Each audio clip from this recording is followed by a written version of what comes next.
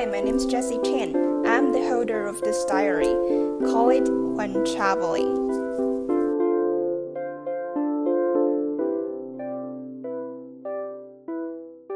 Because of the late sleep yesterday, I woke up late.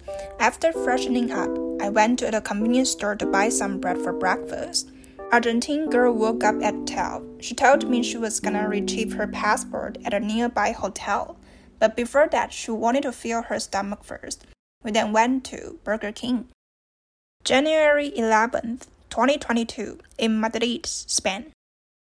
While she was eating, we started to talk about relationships.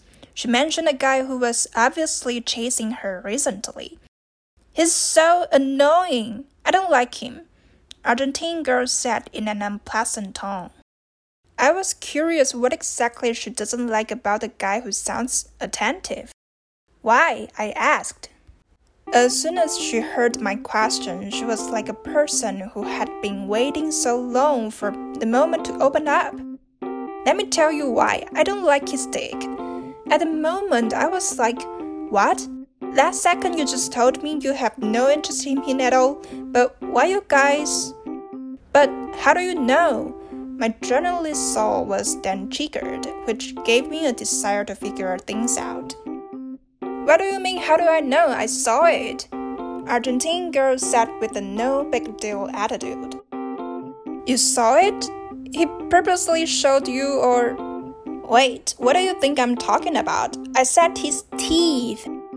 As soon as I heard the word, I burst into laughter. Argentine girl was just calmly continuing to eat her burger, which made me laugh even more.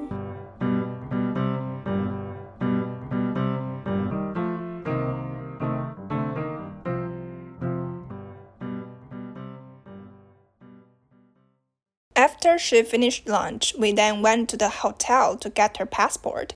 But something unfortunate happened. The receptionist told her because she wasn't staying in the hotel, so they asked the deliverer to send it back. At the moment, I was like, what? That's a big deal because she was gonna leave for Argentina tomorrow. If she couldn't get the passport today, she would risk missing the flight. While I was anxious inside for her, she, on the contrary, looked easy and seemed to plan to hang around as scheduled. Aren't you worried? You look like there's nothing to worry about. If I were you, I would be so anxious and probably don't want to do any other things until it is within control, I said. I know my passport must be somewhere in Madrid. It won't disappear. I was panicking inside, but I know I need to be positive. Right, stay positive. I was impressed by her attitude. Or to be more precise, I feel like I'm always impressed by that kind of calmness because that's a thing I'm working on.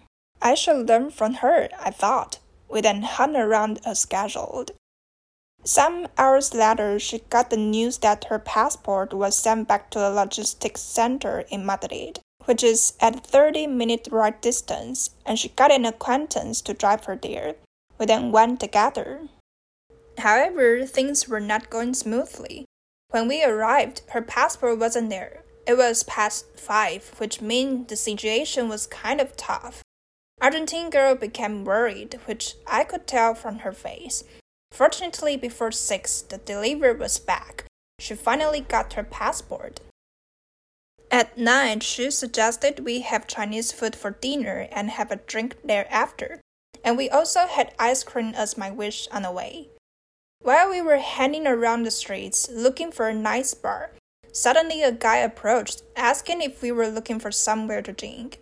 Actually, he wasn't the only one who was trying to approach. I noticed there were quite a few people doing the same thing like him on the streets. It seems to be a business. They are not necessarily hired by the bar, but are willing to bring guests there because of commission.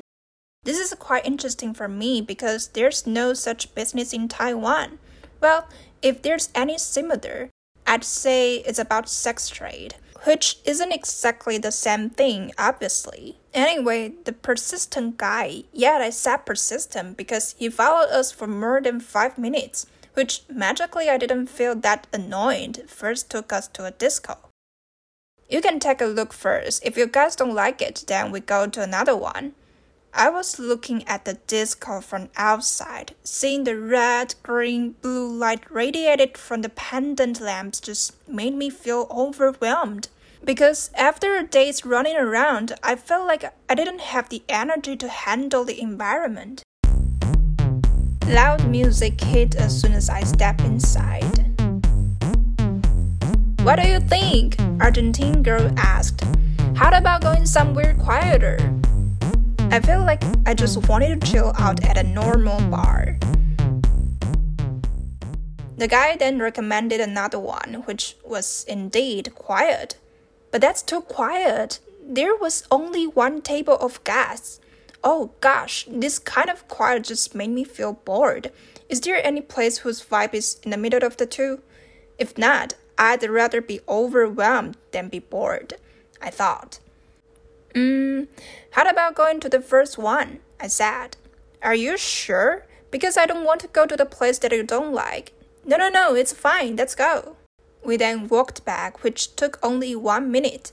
On the way, thinking of turning on my social mode just made me feel tired. When we arrived at the door, I took a deep breath, thinking, alright, my mind is prepared, let's see if my body is able to catch up, though my mood was still pretty low. However, it turned out I have an incredible adaptation skill, which even surprised me. Because right after ordering a drink, I was suddenly like, alright, let's dance, and energy was soon pumped into my body. And I guess I danced not bad because I got someone's compliment. Well, of course, I got lessons from dancing queens just yesterday.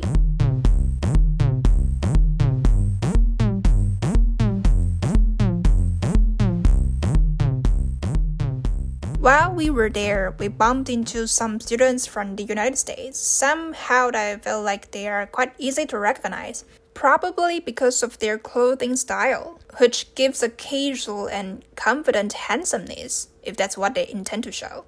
And a cap seems to be a necessity.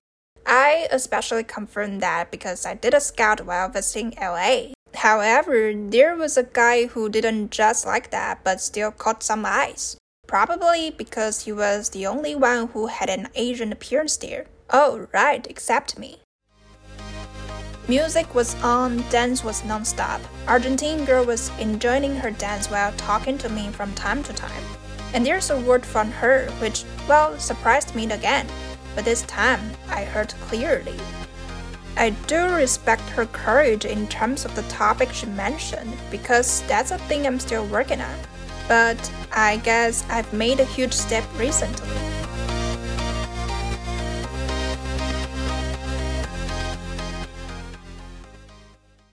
At 5 o'clock, we went back to the hostel. Even though it was late and I was tired, I still took a shower before lying on my bed. Yep, that's one of my principles, which shows an inflexible side of me and is what I thought about myself in the past. During my working period, I was told by my colleague I have to be more flexible. Well, now I know the inflexible me will appear when things go beyond my principles of how, especially when working.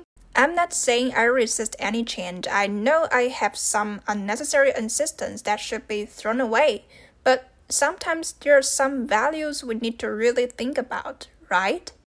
As to the flexible side of me, well, you've already seen earlier. It is reflected in those social occasions.